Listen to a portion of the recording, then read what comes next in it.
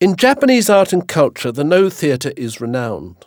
It is an extraordinary and unique experience. The oldest form of theatre in Japan, and in many ways the embodiment of the Japanese aesthetic. It is slow, staccato, arcane, inscrutable, and profoundly esoteric. But like so much in the Japanese aesthetic, it is also formal and surprisingly contrasting. The No theatre is distinguished by long, slow periods of austerity, punctuated by moments of action.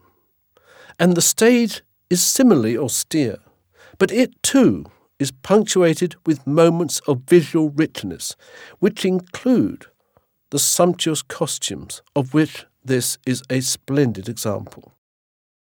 Although dating from around 1800, it is contemporary in feeling, with those energetic whirlpool motifs alternating in the checker pattern with stylized dragon motifs.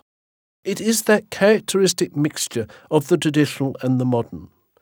The sheer luxury of the costume is enshrined in the silk gilt and gold brocade. This particular type of robe is known as an atsuita. That is an outer garment, and it's a robe worn principally by male actors in the No theatre, playing male parts.